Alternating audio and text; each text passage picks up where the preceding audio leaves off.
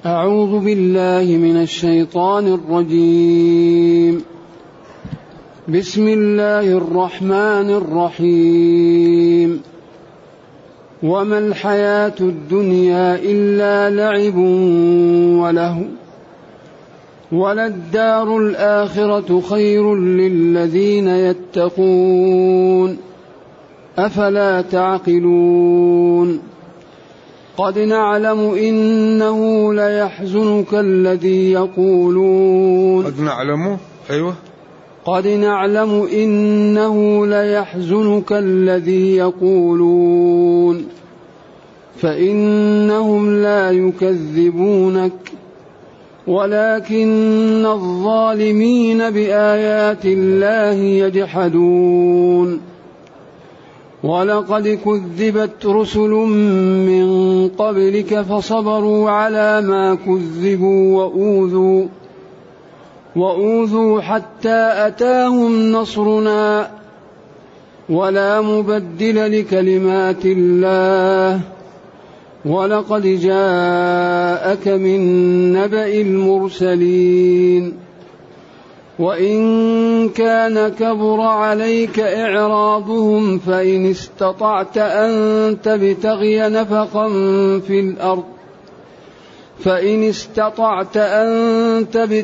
نفقا في الأرض أو سلما في السماء فتأتيهم بآية ولو شاء الله لجمعهم على الهدى فلا تكونن من الجاهلين. إنما يستجيب الذين يسمعون والموتى يبعثهم الله ثم إليه يرجعون. حسبك.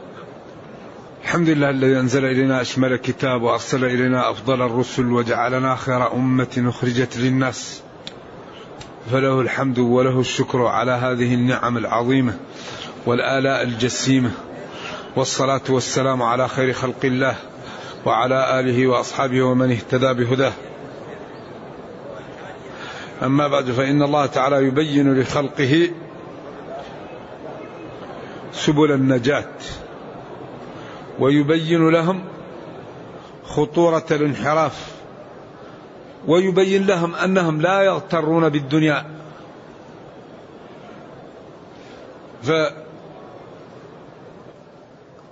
فالذين لا يرشدون في الحياة يخسرون. قد خسر الذين كذبوا بلقاء الله.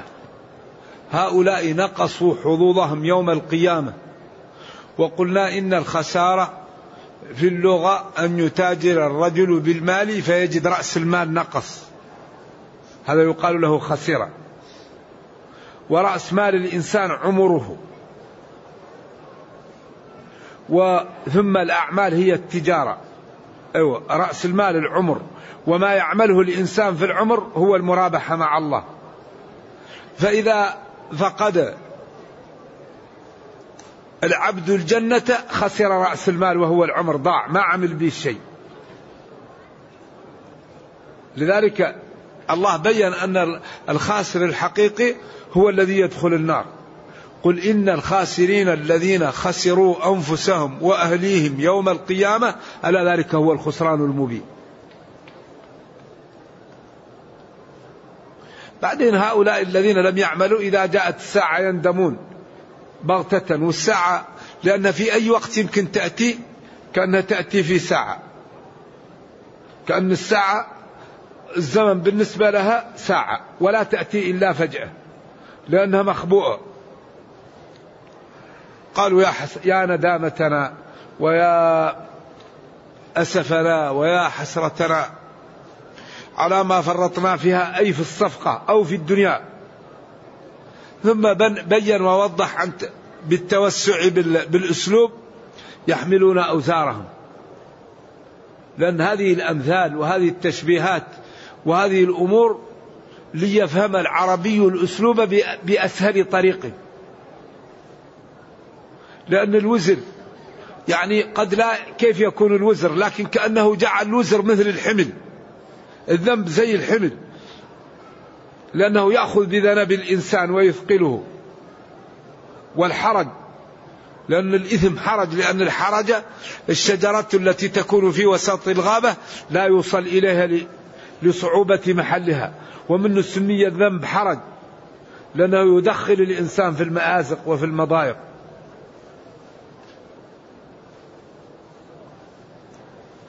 ألا ساء الوزر الذي يزرونه، أو ألا ساء وزرهم. ثم قال وما الحياة الدنيا إلا لعب وله، وما الحياة الدنيا إلا لعب وله. هذا قصر إضافي، أو لأن أغلب الناس يهتمون باللعب واللهو. اللعب الذي يفعله الإنسان ولا مردود له، واللهو الذي يفعله الإنسان وقد يكون له مردود في نشاط أو في أمر. يلعب مع فرسه ليتقوى على الفروسية، يلعب مع قوسه ليتقوى على إصابة الهدف، يلعب مع زوجه لتأنس به فتكون حياتهم هنيئة ويجد أولادا. أيوة. لكن اللعب دائما يعني ما هو دائما يكون اللعب ما فيه هش، يكون لعب بس ليلعب، ما يكون وراها شيء. والله وللدار الآخرة، قراءة الجمهور وللدار الآخرة، وقراءة ابن عامر ولدار الآخرة. وللدار الآخرة صفة، ولدار الآخرة مضافة.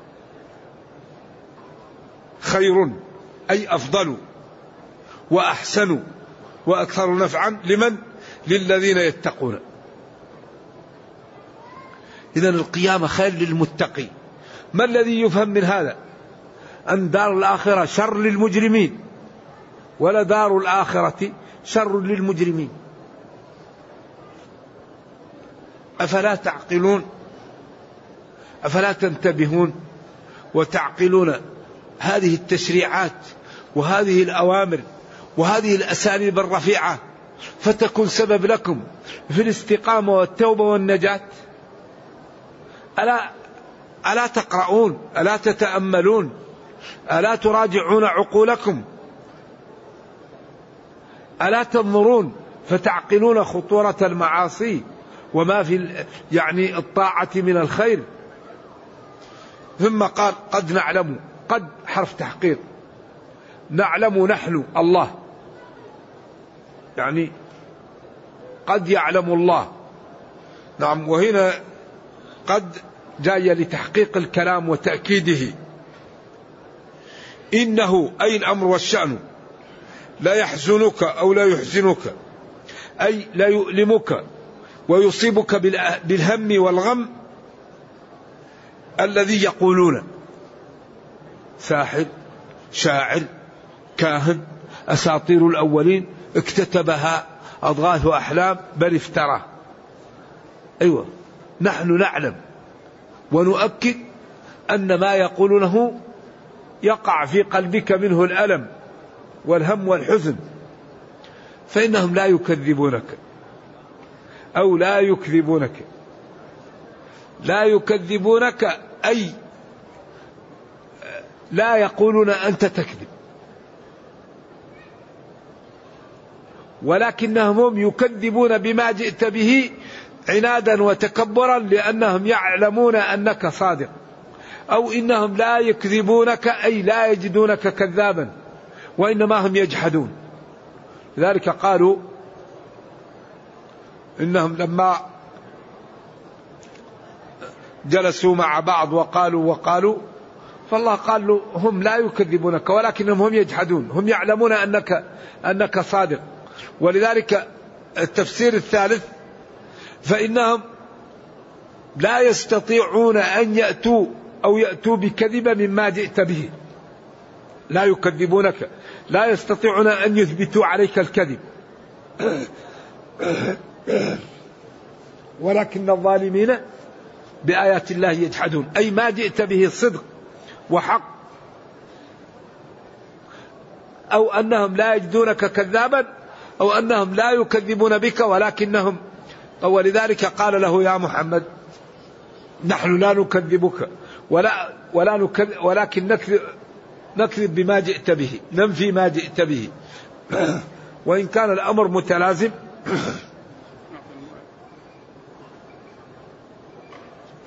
ولكن الظالمين الخارجين، هذا بارد استريح. ولكن الظالمين أي الخارجين عن طاعة الله بآيات الله يجحدون. الظالمين جمع ظالم، والظالم هو الذي يتعدى ما شرع له لما لم يشرع له، سواء بمعصية أو بكفر أو بذنب أو بأي عمل. أي عمل يعمله المسلم خارج عن الشرع هذا يقال له ظلم. لكن أكثر ما يطلق الظلم على التعدي على الآخرين، والإنسان قد يظلم نفسه، لأن الذي يكفر ظلم نفسه، والذي يكذب ظلم نفسه، والذي يتعدى على الآخرين ظلم نفسه بتعديه على الآخرين.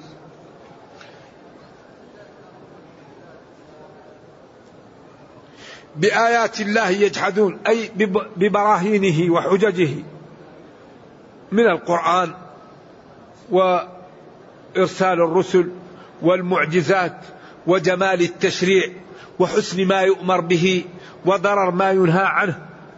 فهو دين آية في الجمال والحسن.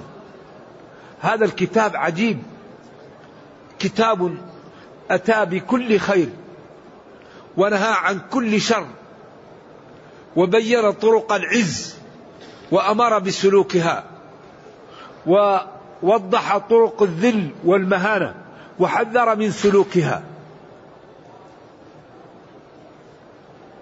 طرق العز الاستقامة، الصلاة، الزكاة، الإيمان، الكف عن الخوض مع الخائضين. طرق الهلاك ترك الصلاة، ترك الزكاة، الخوض مع الخائضين، عدم الإيمان، الظلم، السخرية من المتقين، عدم الانتباه من الوالدين، ظلم الجيران، الانهماك في التعامل بالربا. الربا هذا مدمر. إذن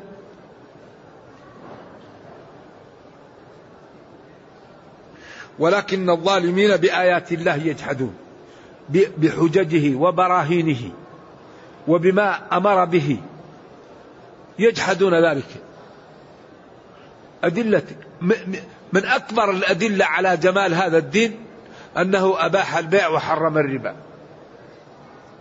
قالوا إنما البيع مثل إيش؟ قال الله تعالى وأحل الله البيع وحرم الربا. هم يجحدون، يقولوا لا الربا ما هو حرام.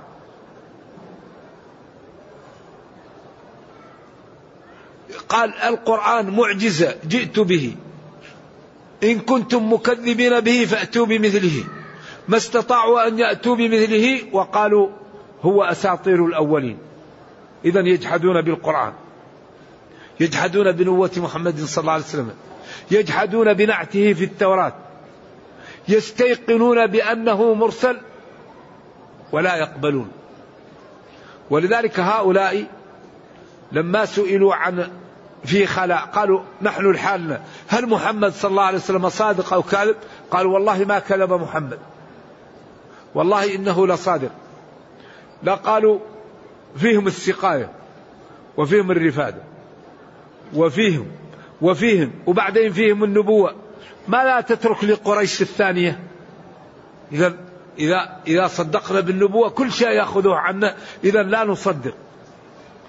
إذا هم كفرهم كفر عناد، كفر جحود، يعرفون أنه رسول ولكن يجحدون ويعاندون.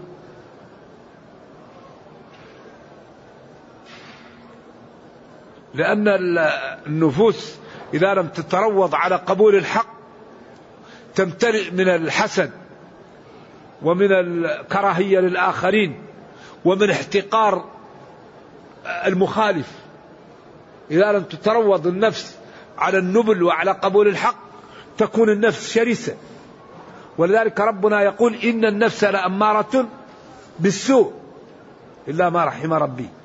فذلك ينبغي للعاقل أن يعود نفسه على الحق، على الصدق، على النزاهة، على النبل، على الإنصاف. يعني من لا نحبه قال الحق، نقول له لا هذا ليس حق لأني لا أحبه. من نحبه قال الخطأ، ونقول له هذا صح لأني أحبه. إذن لابد للشرفاء والفضلاء أن يقبلوا الحق وأن يرفضوا الخطأ. هذا الذي يجعل يعني الأفراد يكونون على خير والأمة على خير، وهو الذي يقوي المجتمعات. الذي يقوي المجتمعات العدل، وضع الميزان، السماوات والأرض قامت على العدل. فلذلك الظلم يعني يجعل الأمور تميل ولا تكون في نصابها. لذلك الظلم يأتي بماذا؟ بالقحط، والقحط يأتي بعدم المطر، وعدم المطر يأتي بالجدب، والجدب يأتي بيش؟ بالعطش والفقر. إذن كل الأمور تجر ببعض. ذلك ما طفف قوم المكيال والميزان إلا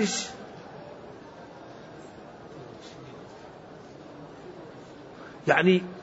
إذن وفيه أمور تسبب للأمة تعويق. فلذلك ينبغي للعقلاء أن يأتوا البيوت من أبوابها. إذا أردنا شيء نأتي من بابه ونحن نأخذه إن شاء الله. بعدين يقول ولقد كذبت، والله لقد كذبت كذبها قومها رسل فضلاء وشرفاء من قبلك فصبروا. إذن هذا فيه تسلية للنبي صلى الله عليه وسلم وتثبيت له وتأنيس أن الذي فعلت به قومه حصل للرسل قبله، وأنه ليس بدعا من الرسل في ذلك. إذن والله لقد كذبت أي كذبها قومها رسل نائب فاعل من قبل مبعثك فصبروا على الذي كذبوه أو على ما كذبوه، وأوذوا، كذبوا وأوذوا، منهم من قتل ومنهم من اتهم بالسحر ومنهم من اتهم بما اتهم به ومنهم من هدد حتى أتاهم نصرنا ولا مبدل لكلمات الله. إذن أنت أفضل الرسل وقد كذبوا وأوذوا، فهذه طريقهم، فأنت أصبر على ما يأتيك، ولكن النصر حليفك وكلمات الله إن رسلنا وإن جندنا لهم الغالبون. فالنصر حليفك لا مآلة، وأنت لك العاقبة، والعاقبة للمتقين. فاطمئن وسر فيما أنت عليه ولا تحزن ولا تتشوش على ما حصل من هؤلاء. إذن هذا الأسلوب فيه تسلية للنبي صلى الله عليه وسلم، وفيه تثبيت له وتقوية له صلوات الله وسلامه عليه. لذلك بني الفعل للمجهول، لأن المقصود حصول التكذيب. رسل أي شرفاء وكرماء من قبل مبعثك، صبروا ثبتوا على ما كذبوا، على الذي كذبوا فيه، وأوذوا من شتم واتهام حتى أتاهم نصر الله، حتى أتاهم نصر الله. ولذلك قال العلماء الرسل إذا أمرت بالقتال لا بد أن تكون العاقبة لها. وذلك عند قوله تعالى وكأي من نبي قاتل أو قتل معه ربيون، هذا أعم من محل النزاع، لأن الله قال وإن جندنا لهم الغالبون، وإن جندنا لهم الغالبون. ثم قال فيقتلش أو يغلب، فجعل القتل قسيم للغلبة، فالمقتول ليس غالبا. وقال وإن جندنا لهم الغالبون. أما ما استدل به بعض العلماء من أن بعض الأنبياء فريقا كذبتم وفريقا تقتلون، هؤلاء قتلوا غيلة ليس في المعارك، لأن الرسل لا تقتل في المعارك. إذا أمر الرسول بالقتال لا بد أن تكون العاقبة له، تكون الحرب بينه وبين أعدائه السجال، ولكن النهاية لرسل الله. أما قتل الأنبياء غيلة فهذا أعم من محل النزاع، وهو أن الرسل إذا أمرت بالقتال لا بد أن تكون لها إيش؟ الغلبة، لأن الله قال وإن جندنا لهم الغالبون. فإذا لا مبدل لكلمات الله، وهو قوله تعالى وإن جندنا لهم الغالبون، أو ما كتب في اللوح المحفوظ أن العاقبة للمتقين، وأن رسول الله تكون لهم الدولة وتكون لهم الحجة ويكون لهم الاستعلاء على هؤلاء وغلبتهم. ولقد جاءك من نبأ المرسلين مثال وتوضيح لقوله ولا مبدل لكلمات الله، يعني ولا مبدل لكلمات الله، والأخبار والواقع يشهد على ذلك. إذا النتيجة اطمئن وسر فيما أنت فيه، واعلم أن العاقبة للمتقين. لذلك يا إخوتي المتقي لا يقاوم، المتقي لا يقاوم. إذا اتقى العبد الله وسار على المنهج المرسوم له لا يغلبه أهل الأرض، لأن الله تعالى غالب، وأمره إذا أراد شيئا أن يقول له كن فيكون. فإذا أمر العبد بأمر واستقام عليه الله يحميه.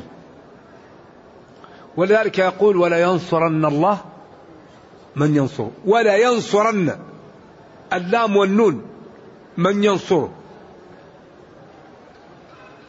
قال العلماء أن هود عليه وعلى نبينا الصلاة والسلام لما دعا قومه وقالوا له يا هود ما جئتنا ببينة وما نحن بتاركي آلهتنا عن قولك وما نحن لك بمؤمنين إن نقول إلا اعتراك بعض آلهتنا بسوء، ثارت فيه غريزة الإيمان فغضب وقال لهم أنتم أمة وأنا فرد، إني أشهد الله واشهدوا أني بريء مما تشركون من دونه فكيدوني جميعا ثم لا تنظرون إني توكلت على الله ربي وربكم.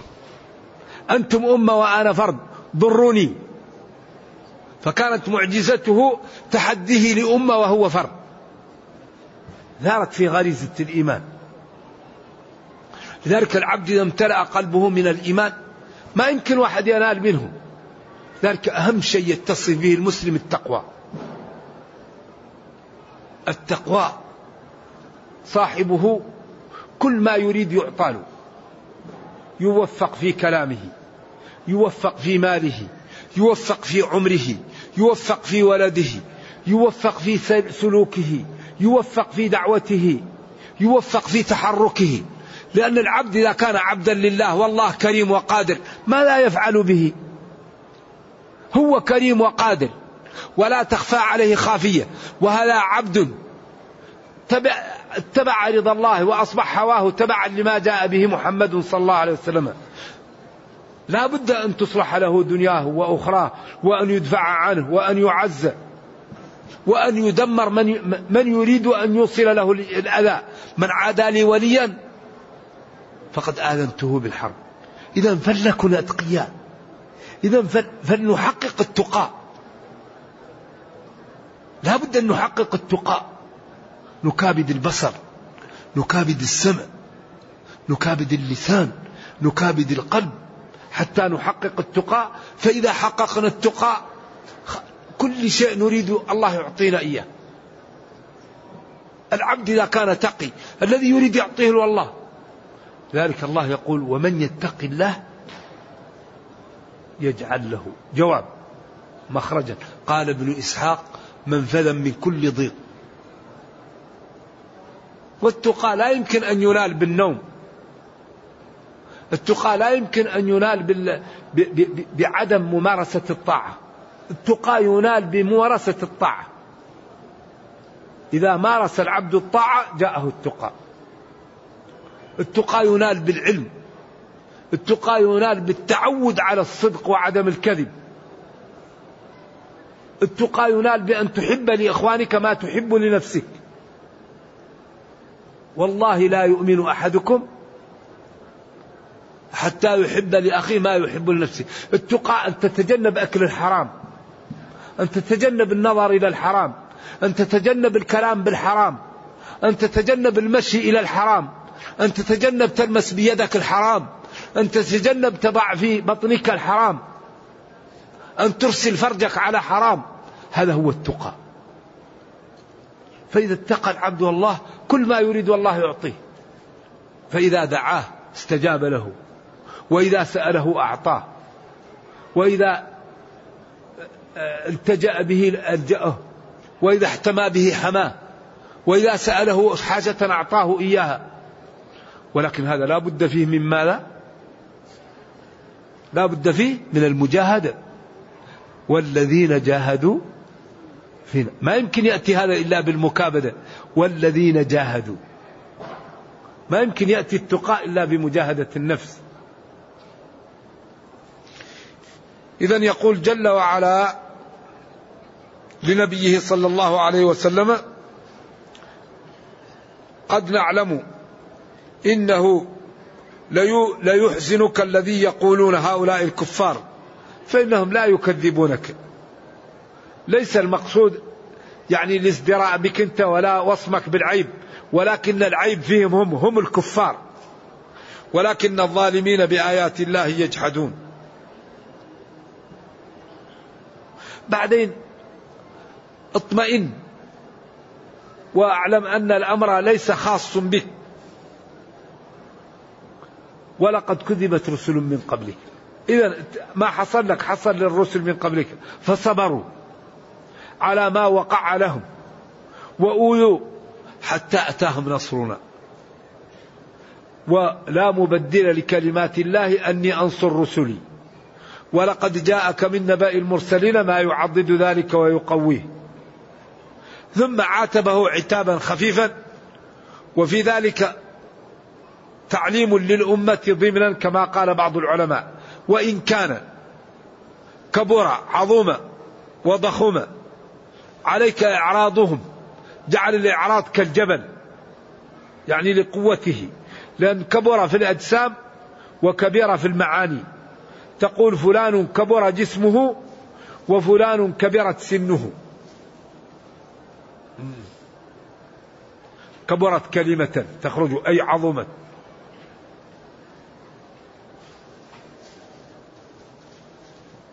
وإن كان عظم عليك إعراضهم وتألمت لذلك وشق عليك، فإن استطعت أن تبتغي نفقا سرب في الأرض أو في الجبل أو سلما مصعدا للسماء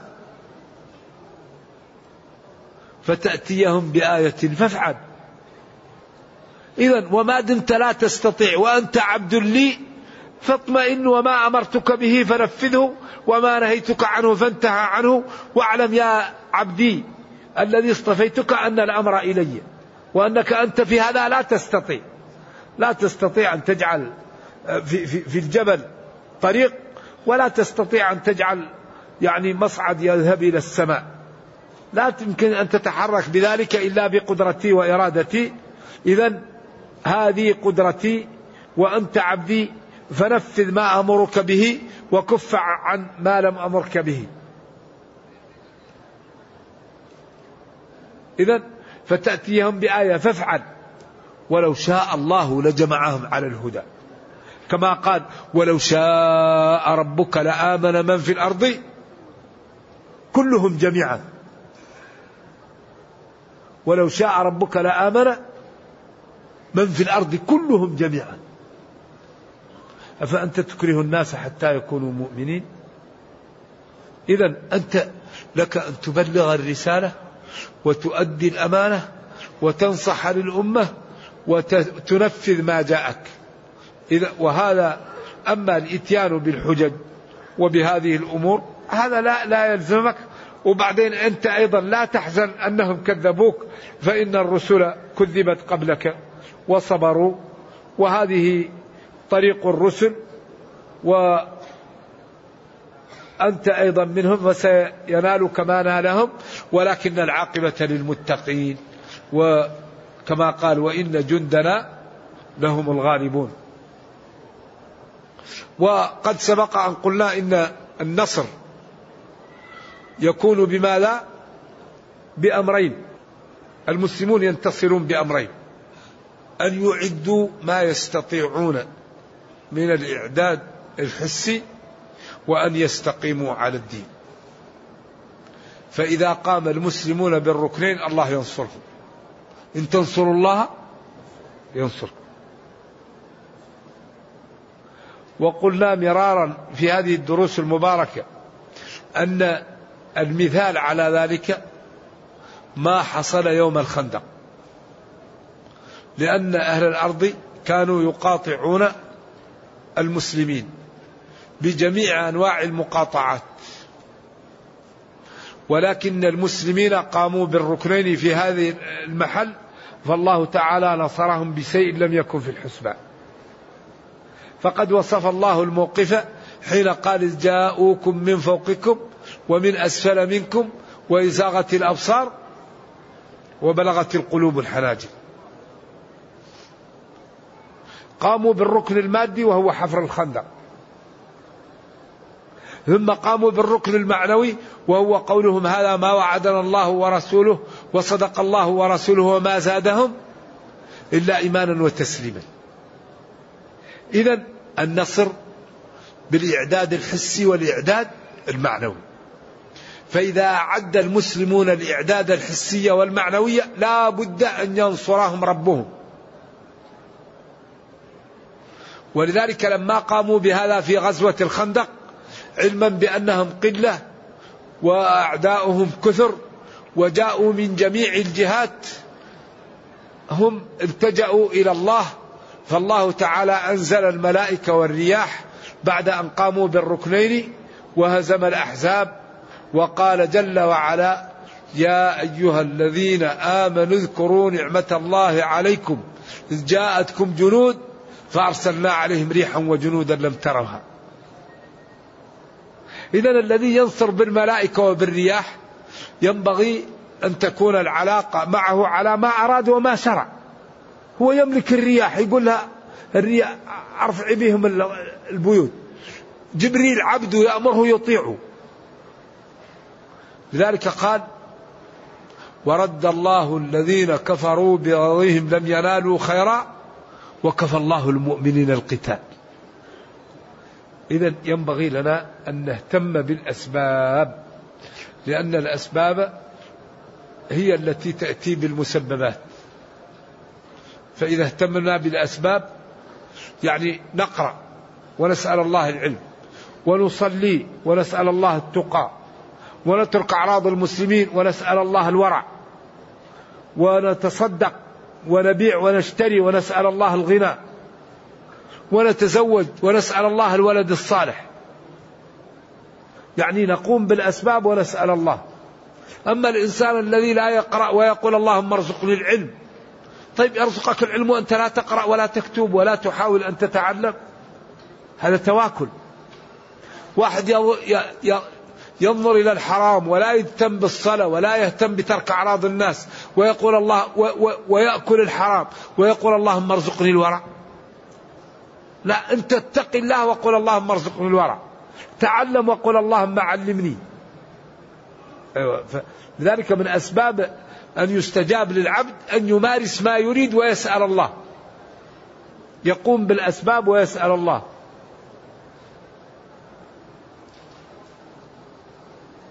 ولو شاء الله لجمعهم على الهدى لجعل كل الناس مسلمة، فلا تكونن من الجاهلين الذين يصدر منهم ما لا يصلح، سواء من التكذيب أو من الحزن أو من الجزع أو من عدم معرفة الأمور على حقائقها. ثم قال جل وعلا إنما يستجيب الذين يسمعون. إنما أم الباب، يستجيب يجيب، الذين يسمعون أي المؤمنون الذين كتب الله لهم السعادة، والموتى يبعثهم الله ثم إليه يرجعون. هذا دائما يمثل للمؤمن بالحي وبالكافر بالميت، ولذلك على بعض التفاسير يخرج الحي من الميت ويخرج الميت من الحي، يخرج الكافر من المؤمن والمؤمن من الكافر، وجعل الكافر مثل الموت ومثل الظلام ومثل القطر، وجعل المسلم مثل النور ومثل الحي ومثل الضياء ومثل الصفاء. إذن الذي يستجيب لدعوة النبي صلى الله عليه وسلم هم المؤمنون الذين كتب الله لهم الإيمان.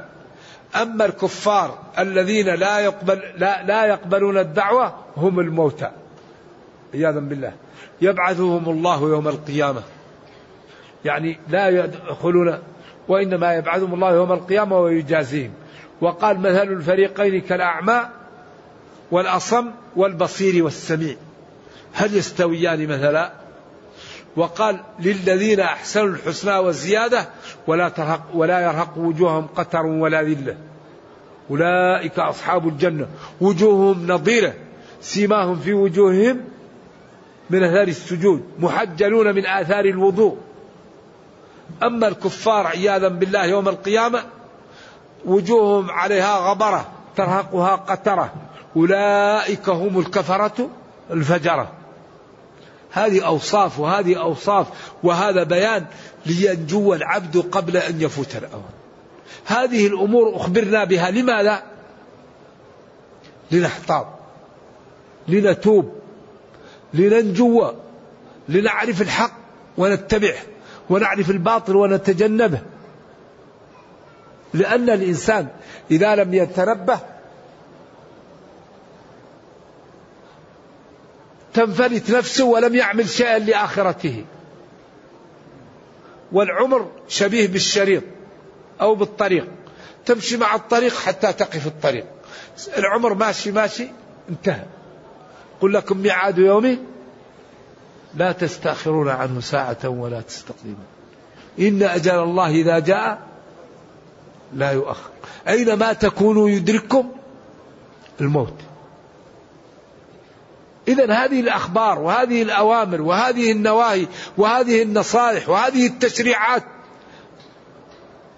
نحن الآن في الدنيا نتعلمها لتنفعنا، لنتمثلها، لنفوز بسببها، لننجو بالعمل بها. أما إذا كان الإنسان يسمع ولا يعمل ويقرأ ولا ينتبه ما يستفيد. فبشر عبادي الذين يستمعون، فبشر عبادي، بشر اخبرهم بالخبر الذي تتطلق منه أسارير البشرة. عبادي ما هم عباد الشيطان، ما هم عباد الهوى، ما هم عباد الدرهم والدينار، عبادي الذين يستمعون الكلام، أمر نهي آداب أخلاق موعظة، فيتبعون أحسنه. هؤلاء ما صفتهم؟ هؤلاء الذين هداهم الله وفقهم الله وجعلهم من المهتدين. وهؤلاء هم أصحاب ما لا العقول الألباب. يفهم من دليل الخطاب أن الذي لا يستمع القول ولا يتبع أحسنه أنه لم يهدأ ولا عقل له. ذلك تجد بعض الناس كل ما سمع خطيبا أو مدرسا أو واعظا يخرج على طول لا يسمع. طيب من أين تأتيه الهداية؟ هذا الذي لا يستمع للأقوال من أين يفهم حتى يتبع أحسن القول؟ إذن ضروري من إعطاء جزء من الوقت للدين. لا بد أن نعطي بعضا من أوقاتنا لديننا، لأن هذه الأوامر وهذه النواهي وهذه العبادات لا تنمو إلا بالفهم والعمل، والفهم والعمل يحتاج إلى وقت تدبر وممارسة. إذن لا بد أن نقتطع جزءا من أوقاتنا لديننا، وهذا الجزء سيبارك الله فيه، يبارك لك في عمرك وفي مالك وفي ولدك، لأجل هذا الجزء من الوقت الذي تعطيه للدين. تجلس تقرأ القرآن، تجلس تتعلم ما الواجب عليك، تتعلم ما الحرام عليك. كيف نترك لي يعني خير قبل أن نموت؟ أنا مسلم وسأموت، كيف نترك لي بصمات قبل أن نموت؟ علم مشروع، ناس يهتدوا على يديك، ناس تصلح بينهم، كيف تترك لك خير قبل أن تموت؟ والإنسان إذا ماتش قطع عمله إلا من ثلاث. كيف هذه الثلاث تترك من كل شيء منها شيء حتى إذا مت يكون ينالك بعض الخير وأنت في القبر؟ والله نحن أمة والحمد لله، ربنا أكرمنا برسول كريم أفضل البشر، وأكرمنا بكتاب عجيب، وأكرمنا بالشريعة الوسط، لا رهبانية ولا يعني تسيب، وسط. ولذلك أباح لنا العفو، وأباح لنا الدية، وأباح لنا القصاص. هم يا قتل يا عفو، نحن أباح لنا الوسط. وجعل المسلم إذا أذنب تاب يمسح الذنب، هم إذا أذنب المسلم يقتل نفسه، إذا تنجس ثوبه يقطع محل النجس، نحن يغسله. الآثار والأغلال مرفوعة عنا، وما جعل عليكم في الدين من حرج، أبواب الأمام مفتحة إذا اضطررت، وقد فصل لكم ما حرم عليكم إلا ما اضطررتم إليه. لكن الله لا يخفى عليه المضطر من غير المضطر. واحد يقول مضطر وأنا ماني مضطر، لا تخفى على الله، لا تخفى عليه خافية. فحري بنا أن نجتهد في هذا الدين، وأن نعمل به، وأن نظهر جماله لأهل الأرض، وأن يكون عندنا تخطيط جاد لإنقاذ أهل الأرض من النار. المسلمون لا بد أن ينقذوا أهل الأرض من النار بأخلاقهم وبسلوكهم وبدعوتهم وبتفانيهم في إيصال الخير للناس، وبالتغاضي عن زلات الناس، وبمحبة الخير للجيران ولجميع الخلق. فنبينا قال إن الله جعل في كل كبد رطب أجرا. حقوق الحيوان سبق لها الإسلام. دخلت امرأة النار في هرة، ودخلت امرأة بغي من بني إسرائيل الجنة بسبب كلب. هذه حقوق ما لا. أما حقوق الإنسان فمن أحياها فكأن ما أحيا الناس جميعا. ومن قتل مؤمنا متعمدا فجزاؤه جهنم خالدا فيها وغضب الله عليه ولعنه وأعد له عذابا عظيما. ابن عباس يقول لا يزال المسلم في فسحة من دينه ما لم يصب دما حراما. هذا دين روعة، إسلام دين غاية في الجمال والحسن. فحري بنا أن نفهمه وأن نعطيه الوقت، وأن نبين للناس جمال الدين في حياتنا، في سلوكنا، في تعاملنا. وديننا جعل جزءا من مالنا العام لإدخال الناس في الإسلام. شوف الإسلام الدخل العام جزء منه لإدخال الناس في الإسلام. الإسلام يخطط، لأن يعني مال المسلمين العام جزء منه لإدخال الناس في الإسلام.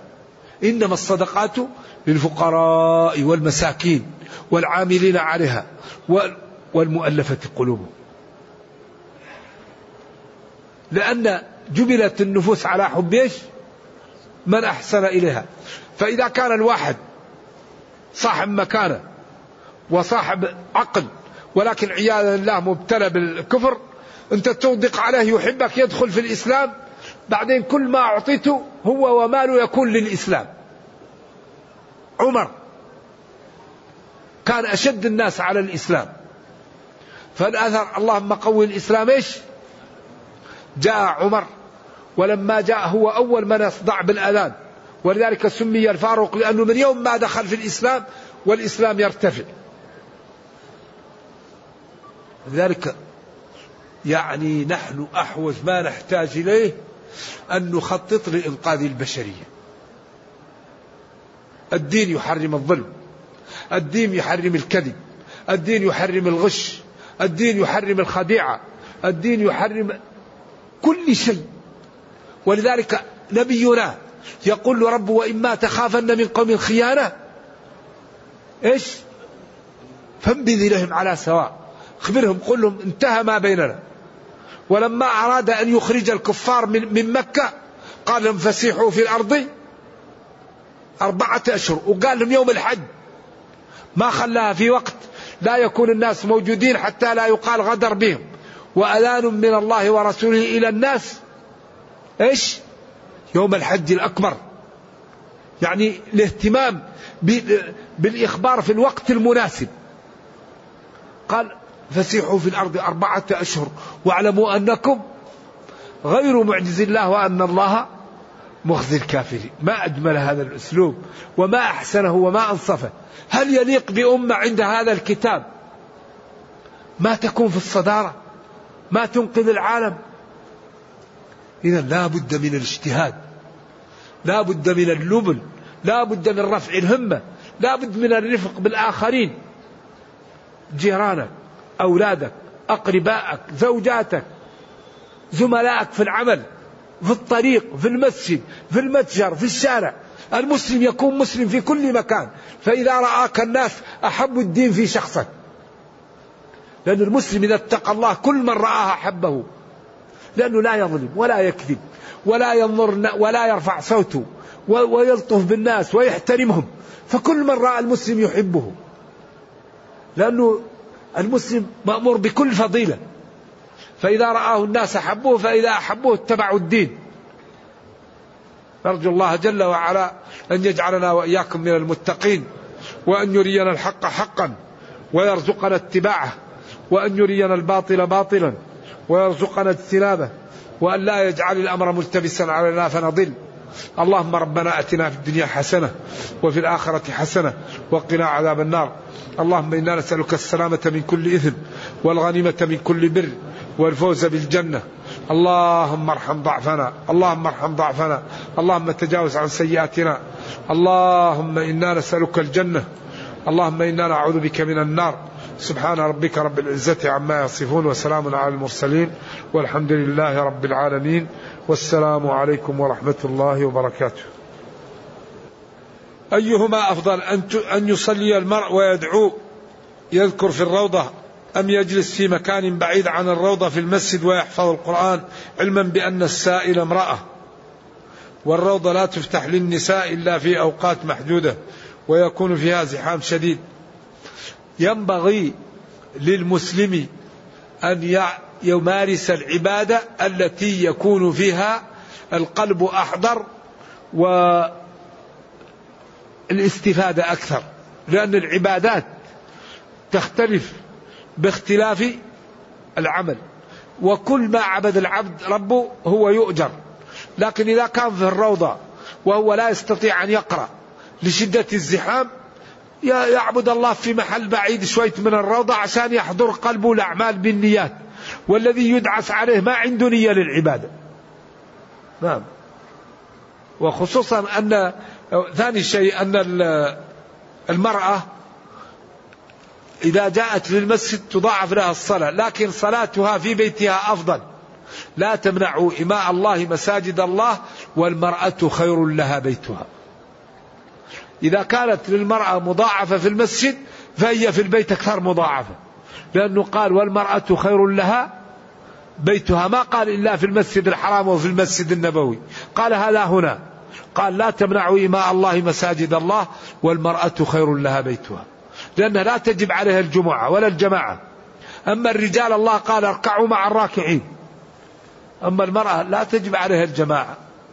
فهي إذا جاءت للمسجد يجوز ولها الأجر، ولكن بقاءها في بيتها أكثر أجرا. قال فما تفسير قوله تعالى فأعرض عمن تولى عن ذكرنا ولم يرد إلا الحياة الدنيا ذلك مبلغهم من العلم. أعرض أتركوا هذا قبل الجهاد. عمن تولى يعني أعرض، تولى عن ذكرنا يعني لم يصلي ولم يؤمن ولم يدخل في الدين ولم يرد إلا الحياة الدنيا، يعني هو لم يؤمن بالدين ولم يتبعك ولا يريد إلا الحياة الدنيا، أكل وشرب ونوم ومتعة، ما يريد إلا الحياة الدنيا، ما ينفعه في المال، في الحياة المال والولد والمتع. ذلك الذي أعرض عن ذكرنا وأراد الدنيا مبلغه من العلم، أي لا علم عنده، هو جاهل. ولذلك لو كان عالما لاختار ماذا؟ الدين، واختار ما عند الله عن هذه الشهوات، كما قال إنما أموالكم وأولادكم فتنة والله عنده أجر عظيم. ما تجدون من المتاع في المال والولد أعظم منه ما عند الله من الأجر لو اتقينا الله في المال والولد. هذا يقول شيخنا يا فاضل الله وفقكم الله المستعان، نرجو توجيه نصيحة للزوار الذين يشتغلون بالتصوير لأنفسهم وغيرهم داخل المسجد وخارجه على يشتغلون بسببه عن قصد القربة والعبادة لله سبحانه. لا شك أن الإنسان لو اشتغل في الطاعة وترك التصوير هذا، ولأن التصوير إذا كان هذا صورة مشكلة. نبينا صلى الله عليه وسلم قال لعن الله المصورين، لكن هل هذا صورة أو غير صورة؟ الله أعلم. هل هذا الذي يسمى صورة أو حبصا؟ لكن الإنسان إذا لم يصور ووضع في القبر ما يقول له ربه ليش ما صورت، ليش ما حبست الظن. فتركه على أقل ما فيه أنه إيش أولى وأحوط وأبعد عن الرياء. وإيش وفي الحديث دع ما يريبك. نعم، فالإنسان يحتاط ويترك هذا أفضل له. اكتب إذا كان عندك شيء.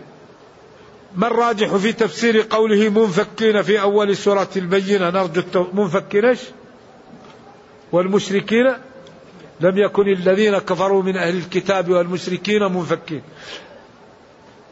منفكين عما هم عليه حتى تأتيهم البينة رسول من الله، يعني أن هؤلاء يعني لا يكون لهم اللوم على ما هم عليه إلا بعد إيش؟ وما كنا معذبين حتى نبعث رسولا. لم يكونوا يتركون هذا حتى تأتيهم البينة، فإن جاءتهم البينة وأقلعوا ذلك النجاة، وإن لم يقلعوا هم عياذا بالله. ولذلك قال وما تفرق الذين أوتوا الكتاب إلا من بعد ما جاءتهم البينة. وقال لما جاءهم العلم بغيا بينهم، لأن التفرق بعد العلم البغي، وترك الحق بعد العلم هذا هو المشكل. إذن هؤلاء لا يعذبون إلا بعد قيام الحجة. ربنا كريم وما كنا معذبين حتى نبعث رسولا رسلا مبشرين ومنذرين لئلا يكون للناس على الله حجة بعد الرسل. وقال في حق أهل النار كلما ألقي فيها فوج سألهم خزنتها ألم يأتكم نذير قالوا بلى قد جاءنا نذير فكذبنا. إذن لا يعذب الناس إلا بالحجة. نعم، بس يكفي هذا. هل تكون قراءة القرآن بعد صلاة الفجر إلى شروق الشمس أفضل أو درس فقه أو سنة في نفس الوقت؟ إذا كان الإنسان يحتاج إلى الفقه وإلى فروض عينه هذا حتم عليه. نعم، ويمكن الإنسان يجمع بينهم، يمكن يقرأ إلى الشروق ويأخذ الدرس، أو يأخذ الدرس ويقرأ في وقت آخر. نعم، ولذلك إذا نظمنا الوقت، بس يكفي هذا، إذا نظمنا الوقت يكفينا. ولذلك لا بد من تنظيم الوقت، وقت للصلاة، وقت للنوم، وقت للراحة. نعم، ولذلك قال إن لنفسك عليك حق ولأهلك عليك حق ولزورك عليك حق فأعط كل ذي حق حقه. خلود القاتل للمؤمن في النار بمناسبة بنهاية أم بغير نهاية؟ وهل يجوز الصلاة على المنتحر؟ نعم، القاتل لا يخلد في النار، لا يخلد في النار إلا الكافر. والعلماء ومن جملتهم ابن قدامة صاحب المغني قال: ومن يقتل مؤمنا متعمدا فجزاؤه جهنم إن جازاه الله. أي ولكن قد الله لا يجازيه ويعفو عنه. إن الله لا يغفر أن يشرك به ويغفر ما دون ذلك. وإن كان ورد عن ابن عباس قول لكنه يقال أنه رجع عنه، يقول: إن الله لا يغفر أن يشرك به ولا من قتل نفسا مؤمنة ويغفر ما دون ذلك. ويقول سورة الفرقان مكية وسورة النساء مدنية. هناك في سورة الفرقان إلا من تاب، ولكن النصوص صريحة في أن من قال لا إله إلا الله دخل الجنة. قال: وإن زنى وإن سرق وإن فعل، قال: على رغم أنف أبي ذر. نعم. اكتب ما تريد، الله يجزي خير. هل الأموال المسروقة من الأموال العامة هل هي تجب فيها الزكاة؟ وهل تبنى منها المساجد؟ هل الأموال المسروقة من الأموال العامة هل تجب فيها الزكاة أو تبنى منها المساجد؟ الله أعلم، أراجع. من عنده علم في هذا فليأتينا. هل الأموال المسروقة من الأموال العامة هل تجب فيها الزكاة وهل تبنى منها المساجد؟ مشكلة، المال المسروق نجس والله لا يقبل إلا طيب، والمساجد بيوت الله، وطهر بيتي. ما كان للمشركين أن يعمروا مساجد الله، إنما يعمر مساجد الله من آمن بالله. وطيب كيف يبنى المسجد من النجس؟ وكيف أيضا يعني تعطى الزكاة منها؟ هي الزكاة تطهر المال، إذا كان المال نجس كيف نطهره وهو نجس؟ هذه مشكلة، ولذلك أنا لا أستطيع أجيب على هذا. نعم. أيوة، هذا الجمع بين الأقوال، لكن العلماء ذكروا عنه هذا في سورة الفرقان، وقال أن سورة الفرقان مكية وسورة النساء مدنية وأن ما نسختها. ولكن هذا رأي من الآراء، ولكن الراجح كما قال العلماء أن كل من قال لا إله إلا الله له توبة. نعم، والد النبي صلى الله عليه وسلم وأمه من الفترة، ولكن لا يمنع ذلك. هنا بعض الناس هذه الأمور البحث فيها أصلا ليس له داعي، لكن هذا حكم شرعي. والدا النبي صلى الله عليه وسلم من أهل الفترة، لأنه قال: لتنذر قوما ما أتاهم من نذير من قبلك لتنذر قوما ما أنذر آباؤهم. ولكن هذه الفترة يمكن تخصص بحديث إن أبي وأباك في النار، لأن الناس توقد لهم نار يوم القيامة ويدخلون فيها، فمن كان في علم الله أنه من أهل الجنة دخلها، ومن كان في علم الله أنه من أهل النار لم يدخلها. ولا شك أن والدي النبي صلى الله عليه وسلم من أهل الفترة، لأن النصوص تدل على ذلك. نعم. يقول: أنا من مصر وأريد أن نعمل عمرة لابني المتوفى، فهل يجوز أو يجب أن أعود إلى مصر ثم الرجوع إلى المملكة مرة أخرى؟ لا، يمكن أن تعمل له عمرة، تعمل لنفسك عمرة وتعمل له عمرة من أي مكان من أماكن الحل، سواء من المواقيت المشروعة. نعم. العمرة من مكة جائزة، لكن لا بد أن يخرج صاحبها إلى الحل، يخرج من الحرم ويجمع بين الحل والحرم.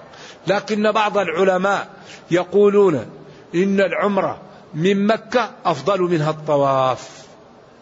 قالوا بالعمرة من المكان القريب من مكة أفضل منها أن يشتغل المسلم بالطواف، واستدلوا لكثرة المعتمرين والحجاج وأنهم ما كانوا يكثرون العمرة من مكة.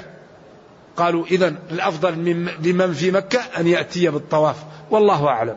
نكتفي بهذا.